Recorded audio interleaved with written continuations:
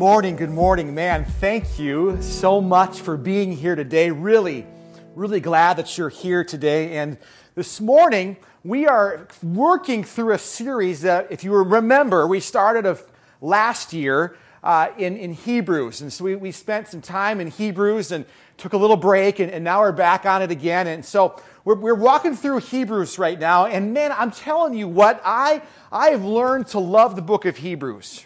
Right? I mean, it's a deep book, right? I mean, there's a lot of things here to chew on, and really you could work through this for a long time, but we've been kind of working through Hebrews, and so last week, Pastor Tyler did a great job and took on a really big, really difficult subject, and he talked about Jesus being our high priest.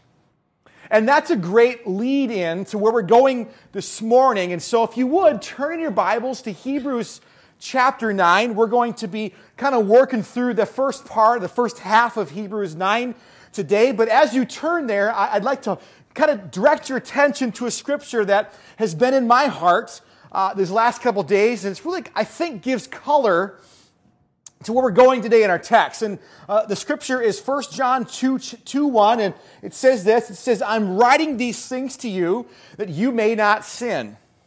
But if anyone does sin, we have an advocate." Everyone say advocate. Advocate with the Father, Jesus Christ, the righteous. So what that scripture speaks to there is it speaks to that we have an advocate. And you might know, you might not know, but if you do today, the word advocate is another word for helper. But it's not just any helper. It's a legal helper, or as you might also look at this as being a lawyer. Now, we have any lawyers here today, because if you are, I'm going to offend you. No, but you're used to it though, right? Now, there's lots of good lawyer jokes out there, aren't there? I got a good one. What's the difference between a good lawyer and a bad lawyer? A bad lawyer makes your case drag out for months and months and months. And a good lawyer makes your case drag out for years. And so that's lawyers. But man, there's lots of good lawyer jokes. But man, Jesus isn't a lawyer. He's a helper. And he works and helps us. And that's really important because life's full of trouble, isn't it? There's trouble at every turn, it seems sometimes. I mean, you get a good day and you get a bad day. You get a good day and you get a bad day. And this was what life is full of. And so at times, when times are good or times are bad, we have a helper. And his name is Jesus. And this passage, and really Hebrews, really walks through and talks about that. And so this morning, we're gonna read through Hebrews 9. We're going to start at verse 1 today, and it says this: "Now, even the first covenant had regulations for worship and an earthly place for holiness."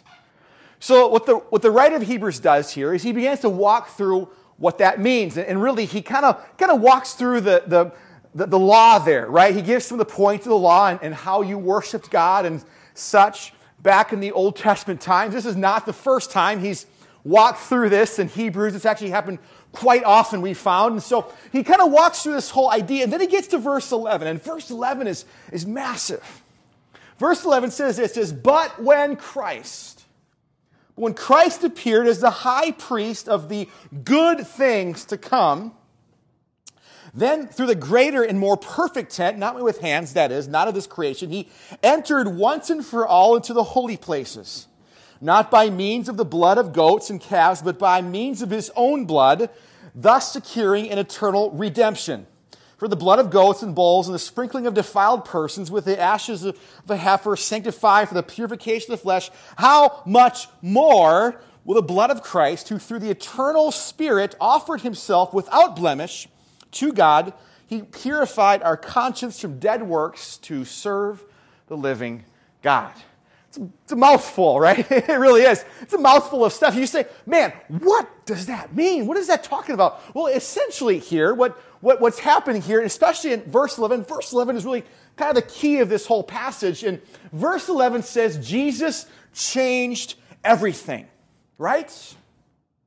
Now, how many can say that Jesus changed your life, right? Like lots of us can. Yeah, he's changed a lot of things. He's changed a lot about me too.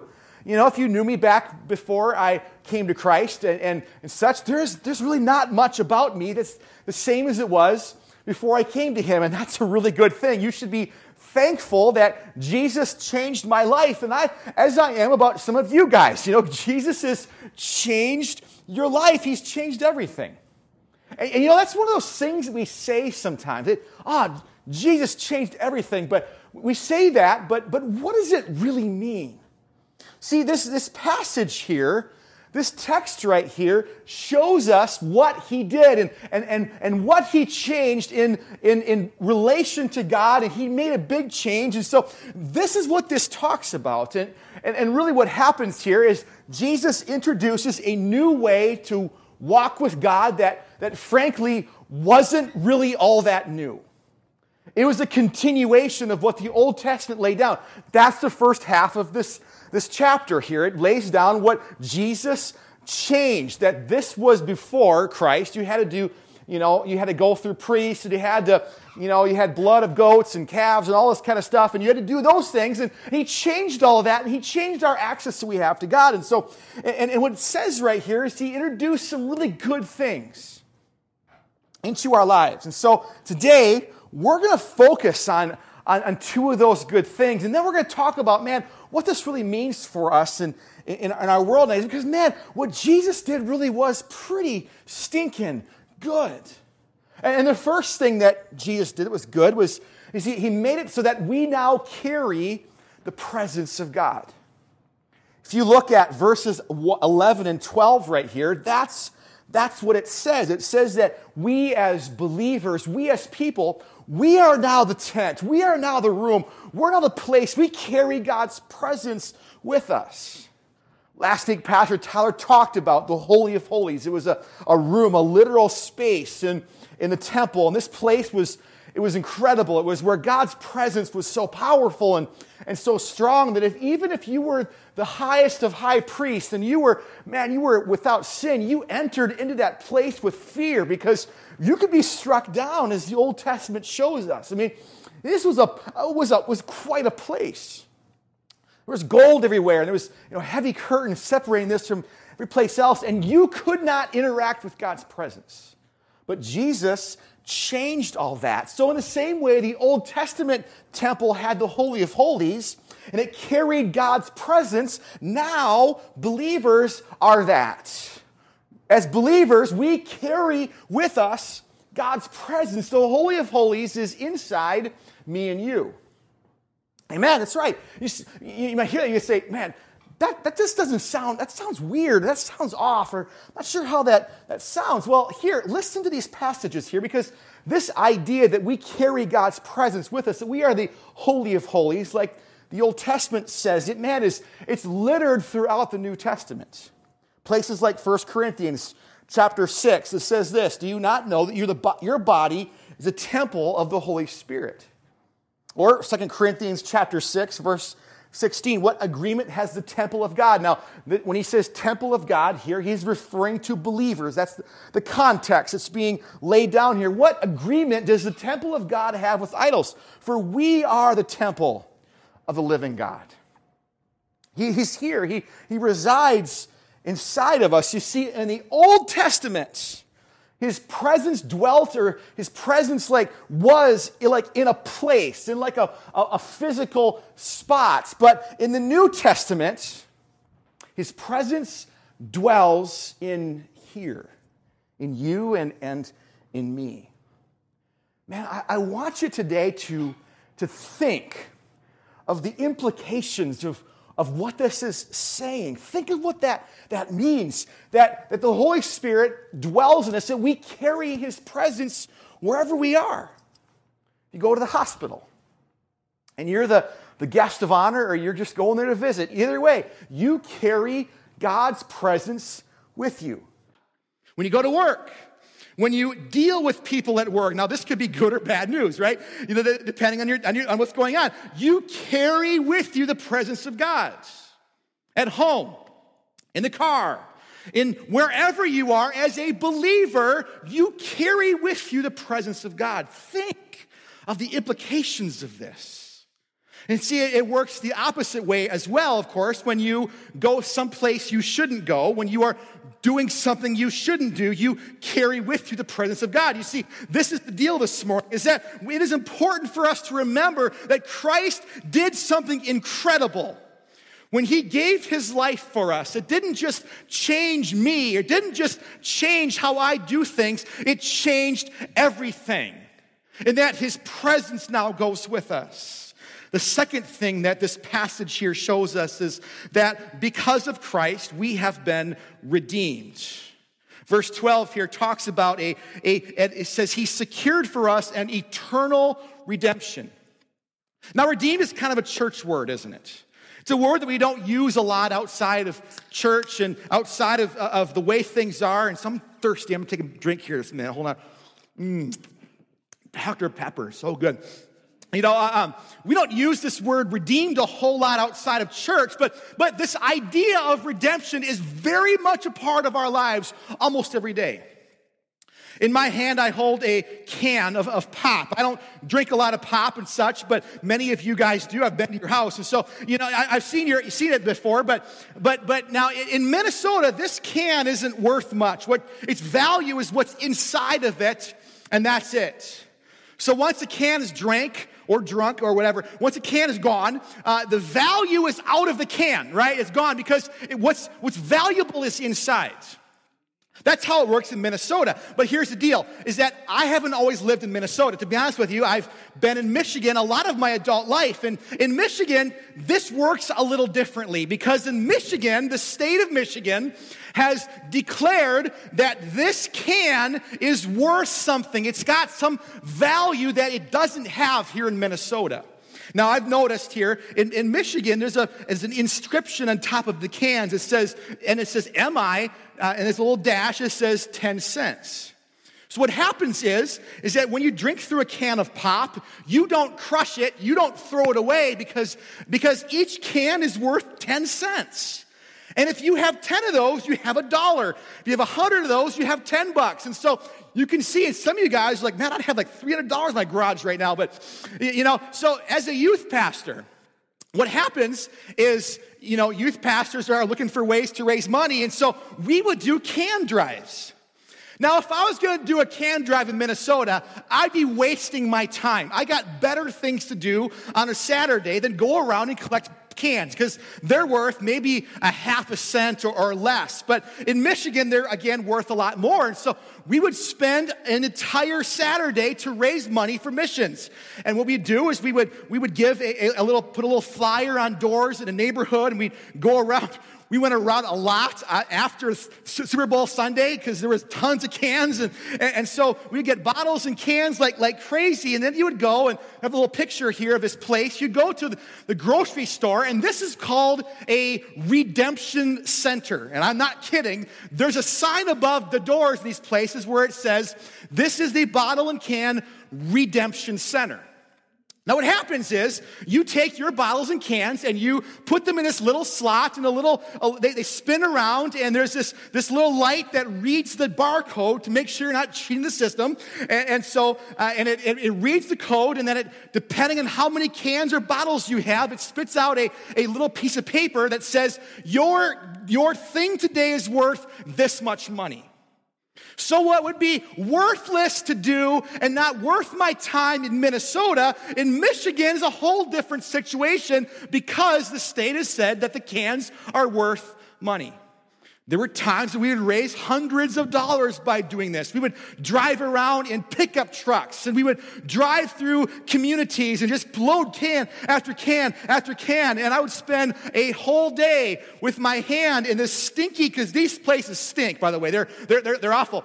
And so I would fill someone else's pop cans and bottles and such in this slot, but it was worth it.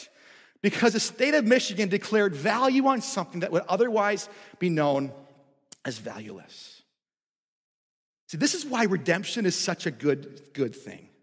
Because when in this passage right here, when it says he secured for us an eternal redemption, he was talking about this. Value exchanged for value. Now, when you look at this passage, though, people in this time, the Hebrews, would not have been thinking about pop cans or whatever. They would have been thinking about something else. You see, much of the time when you see the word redemption in the New Testament, the connotation and the idea revolves around slavery. The word redemption, this idea was a very common thought process in the time, in this age, because of the idea of slavery. Because it was a common practice to have slaves. It was a common practice for people to buy them back or to be bought back from the slave market and then returned and set free. And so when they saw this kind of an idea, that would have been in their thought process and in their minds. You see, when Romans chapter 6 says we are no longer slaves to sin, it is really saying something pretty incredible there. You see, when Jesus refers to redemption, that he has bought us back, it is not just some church idea. It is literally that he has assigned value to us, and he's exchanged something of value to buy us back from this idea. You see, here's the imagery right here. Because before Christ, we are slaves to sin, and sin devalues. If you want proof of that, look no further than what we're running for with 30 for Freedom, the sex trade and trafficking and such. This takes what God meant as beautiful and what God meant as valuable and incredible between a husband and wife, and it devalues the thing, it devalues the act, and it devalues the people who are a part of it. It literally ruins lives. Sin ruins lives. Sin left by itself will always do that. It might feel good for a while. It might work for a while. It might make things a difference for a while, but it always does the same thing. It always devalues. And this is what sin does. And so because before Christ we are slaves to sin, we are slaves to something that devalues us. I think of a lady. I was talking about this with my mom the other day. There's an old actress she was wonderful, and she was at one time quite beautiful, and she was just a very talented, very wonderful actress whose life ended in ruin because the main show she's known for was not known by her name, and she was jealous of the one she co-acted with. And so the reality is that at the end of her life, she died as a hermit in a little tiny house in North Carolina. No one cared about her. She had no family. She had no friends. She had nothing. Her money was gone. Everything was gone. And her house was this decrepit, old, beat-up, run-down place. She had made mucho money in her life, but yet it was gone and devalued and forgotten because she was stuck in her entire life with bitterness and unforgiveness. Sin devalues. So when this passage here talks about Christ bringing redemption to our lives, it literally talks about how he changed everything because he exchanged value for value. But it doesn't mean that he was some loaded rich guy going to the slave market who pulled out his wad of cash and said, I've got millions, so if I throw a few $100 at this person to save them, great. And if a guy did that or a woman did that, that'd be commendable, wouldn't it? It'd be great. Oh, look at this wealthy person who has bought this person out of slavery. It'd be awesome. But that's not what he does it? Is it?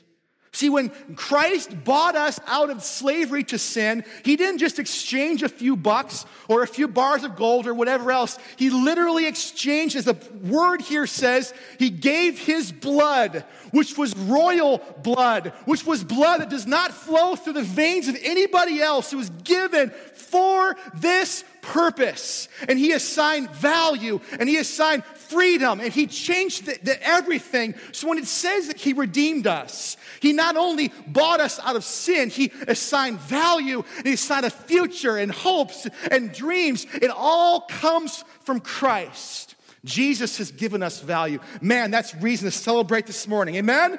He came, he spilled it out, he gave it all to set us free. And now we come to the payoff this morning. Because all of those things are true, aren't they? All of those things are true. It doesn't matter how you live or how you don't live. It doesn't matter how big or how small, whatever. Those things are just true. Christ came and assigned value to our lives. He redeemed us, and he made it possible for us to carry the presence of God with us. So those things are true no matter what. But here's the problem this morning. You see, we can live our lives even as people who believe in God. We can live our lives and we can know those things up here. We can have a certain understanding or a limited amount of knowledge of those things, but yet never fully get them until we get to the end of this passage. Because it says right here in verse 14, how much more will the blood of Christ, who through the eternal Spirit offered himself without blemish to God to purify our conscience from dead works to serve the living God. So what this tells us right here this morning is this shows us that Jesus Christ is our true north. He's our true north. Now you might say, what does that mean this morning, Pastor? I don't get that true north idea. See, the writer uses the word conscience in this passage, doesn't he? He talks about the conscience. Our conscience is dealt with. And every person has a conscience, don't we? And you have a conscience, no matter if you're a believer or you're not a believer, or you are the most liberal person or conservative or whatever you think that you are this morning, you have a conscience, right? And see, our conscience tells us what is either morally good or morally bad. We affirm what is morally good, and we condemn what is morally bad, right? That's the conscience. That's the job and the purpose of the conscience. And it's much like a compass. There is a story told, and it's actually found in the Smithsonian Institute. It's a story of a man by the name, I got to read it here because it's really hard. It's Waldemar Semenov. And Waldemar Semenov was a World War II era sailor, but he didn't sail in the war. He sailed a merchant ship during the war. And so one day in 1942, Waldemar had a day in his life he would never forget. A few miles off the coast of North Carolina, Waldemar and his crew were shipping a load of goods from New York down to some place in the South America, and they had come across enemy fire. What had happened was the German U-boat U-123 began to fire at this ship, and because it was a merchant ship, it had no defense, no guns, no ammo, nothing on board. It was a sitting duck. The Germans knew this, and so they shot at this ship, and of course they took it down almost instantly. But Waldemar had knowledge that nobody else did, because as everyone else on board was freaking out and was going crazy, Waldemar's job was to deal with the compasses in the side ships, in the lifeboats. And Waldemar knew his job. Waldemar was good at his job. And so Waldemar, the day before this happened, the Smithsonian shows us that Waldemar had spent time recalculating and reworking through these compasses. And these 4.5 inch compasses were set on true north. So when Waldemar and his fellow crew members got in these boats, he said, guys, don't worry. Don't worry. I set the things myself. I know what happened. And so as the ships are lowered down into the water, as their boat is sinking, they went off in the water, and Waldemar knew how to use a compass, and they set it to true north, and they found themselves a way to the shipping lanes. And a couple days later, they were found by a shipping ship, and this ship, it's a lot of ships in one word. The shipping ship had picked them up and had saved their lives. And the people on board said, Waldemar, man, the reason why we made it wasn't because we had food or because we had rations or because we had whatever else. It was because Waldemar did his job and he knew how to do it, and he did it right. This 4.5 inch compass literally saved their lives. See, here's the deal, though, this morning. Compasses can be wrong, can't they? Compasses can be wrong sometimes. There are plenty of people who see what is morally good as morally reprehensible. There are plenty who see what's morally reprehensible as morally good. Plenty condemn what the Scripture calls good and bad as bad, and they commend what the Scriptures call bad as being good. And they all do this, just like anyone does, based on their conscience. See, if you want to know why our country is going through what it is nowadays, this is the reason. This is the hope of the world. The hope doesn't lie in a political person. It doesn't lie in getting some laws passed. The hope of our country lies in this idea. Because the reason why our country is fighting over good, bad, right and wrong, left, right, moral, whatever else, is because our compasses need to be readjusted. You see, compasses can be wrong at times. 1 Timothy chapter 4 says, "Now the Spirit expressly says that in the latter times some will depart from the faith by devoting themselves to deceitful spirits and teachings of demons through the insincerity of liars whose consciences are seared." So essentially, Paul says to Timothy, your moral compass needs constant recalibration, or lost will be true north. See, where true north is off, the bearer of the compass will lose his way without ever even knowing it happened.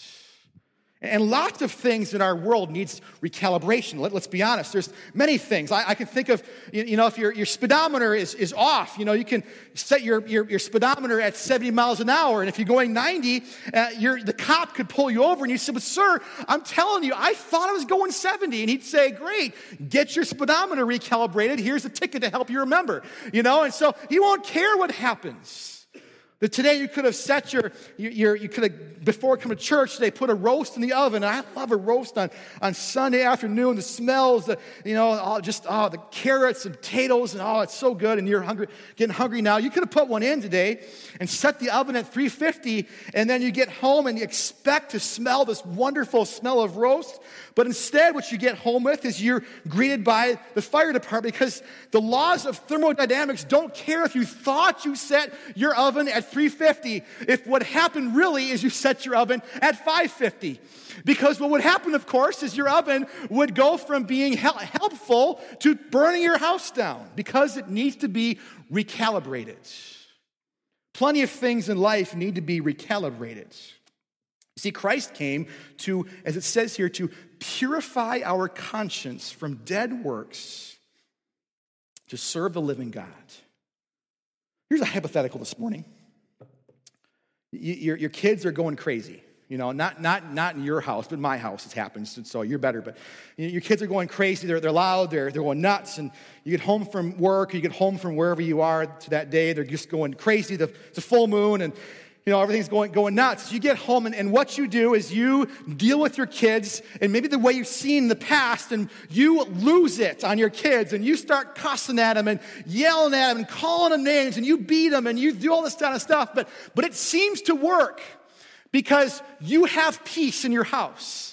So you get that night, and you get your bowl of Cheerios out, and you watch your evening news, and the house is quiet, and you think, I am living in peace because I've made my decisions, and I've done a good job as a good father because my kids are quiet. But the problem is you don't realize that your kids despise you. You have not taken into account what the Scripture says to provoke not your children to wrath. You know that, but you think it works, so knock it off, Pastor. And so my life is pretty good. And you don't care that your kids, when they get older and their consciences begin, that they hear your voice when they do something wrong and all this kind of stuff. No. You need a recalibration in your conscience and your spirit this morning. You see, this is why it's so valuable and so important. It matters because I don't want to invest my life in dead works. This passage here talks about that. And I want you to think today, what kind of a life will dead works give you? I want you to picture a fence today. Think about a fence as we consider what kind of life a dead works kind of life will give you. Picture a pasture with the fence. It's large. It's There's fencing all over the place, and of course there's places for the animals to move and to grow and to go and such. And so there's all these elaborate spots, an elaborate fencing network that you have in this pasture. Now picture that for a moment, because that's what this passage, that's what Hebrews chapter 9, the first 10 verses, that's what it talks about. That in the Old Testament, God built a fence, and fences can be good. Fences can be wonderful. They can help. They can be valuable at times in our lives because they're safe. They can direct you in a good direction. You see, this first part describes a fence that God built for mankind to follow him in. But here's the rub with that idea is that when there is a fence, you don't need to learn how to follow. You just need more fencing, right? See, there's life beyond the fences, but you don't get to that spot unless you have a compass. See, that's why living a Spirit-led life is so valuable and so important. And why so many of us say, I don't want the compass, just give me more rules, give me more fences, tell me what I need to do and not do. I don't care about following God, I just want to hear what I'm supposed to do. But see, here's the problem as we learn from the people of the Jewish people, that when we live like this, as the Israelites showed us, if we don't have the Spirit, we'll just tear down the fences and move them wherever we want them to be. We'll call it good, we'll be outside of God's blessing, and we'll be investing our lives in dead works. I better say that again. You see, the Israelites showed us that if we don't have the Spirit, we'll just tear down the fences and we'll move them to where we want them to be. We'll call it good and be outside of God's blessing, and we'll be investing our lives in dead works. This passage here gives us very clear direction on how not to live like that. See, we need a recalibration in our lives, don't we? Reminds me of a time recently when I got my life recalibrated. So I was in Africa, and I had a massive recalibration in my life in Africa. I needed it. You see, I went to Africa with the express reason that I was going to teach and we were going to preach. And so I had all kinds of messages prepared, and I had lessons prepared. We're going to teach pastors, and we did those things. We're going to do all kinds of great things, and we did those, and it was wonderful, and it was great. And towards the end of my time in Africa, on Sunday, I was preaching at a church, and it was a wonderful place. It was awesome. There was, people were passionate about, you know the story. It was amazing. There was God moving, and it was just loud, and it was just exciting. It was just awesome. And so I preached this message, and man, it went great. And I was excited. I'm preaching, I'm going crazy, and people are shouting, waving hankies, and I was like, this is my people, So I was excited about this, and it was awesome. And then I did the altar call, and hundreds came forward. And I was like, wow, this is amazing. And so I'm praying for people at the front, and people are getting blessed. There's all this cool stuff happening. And my interpreter said, Steve, you have to pray for each person here. And there had to be 200 people there. And I said, okay. And so I'm praying for them. And halfway through this time, God stopped me, God broke me, and he spoke in that moment. He said, Steve, these people aren't here because of your talents, because of what you did. And he brought me to the scripture, draw near to me, and I will draw near to you. He said, Steve, you need to learn that lesson from these people. You have come to bless them, and you have. But you blessed them not because of your ability or talents. You've blessed them because they are hungry for me. See, I went there not knowing I needed a recalibration. That's the thing about recalibrations is we don't know when we need them, right? We don't fully get that, Your oven can be off. You don't know. Your speedometer can be off. You don't know that. You don't know what's going on. You see, recalibrations come when we don't know them. And we want God to put more fences. God, just tell me what I need to do. Tell me what I need to know, and I'll be good. No, that's not Spirit-led living. And as we learn from the Hebrew people that we can move, those fences can be moved. What cannot be moved is when we learn how to follow Jesus, we need a better compass. And that is a Spirit-led life. And it comes when we come to the place, as James 4:8 says, draw near to God and he will draw near to you.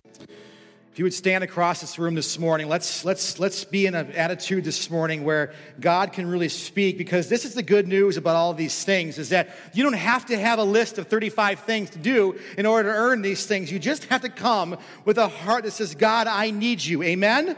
Lord, we need you this morning. This is why communion is such a wonderful thing, because Jesus time and time again called on us to remember what he did through the body and through the blood, broken, given for us, because he knew that we would not know what to do. And he knew that we needed these kinds of moments to stop and to pause and to think, remember, and ask him to come and minister. If you are today in need of this in your life, you would say, Pastor Steve, I need a recalibration. This is where you begin. This is where you start. This is where you go. You come to him, broken, given. You come to him whose blood was poured out for you, that gave you value, that gave you hope, that gave you a reason and gave you a future, and said, Jesus, I need you to recalibrate my life once again. This morning he spoke in Matthew chapter 26. And he said in verse 26, as they were eating, Jesus took the bread, and after blessing it, he broke it,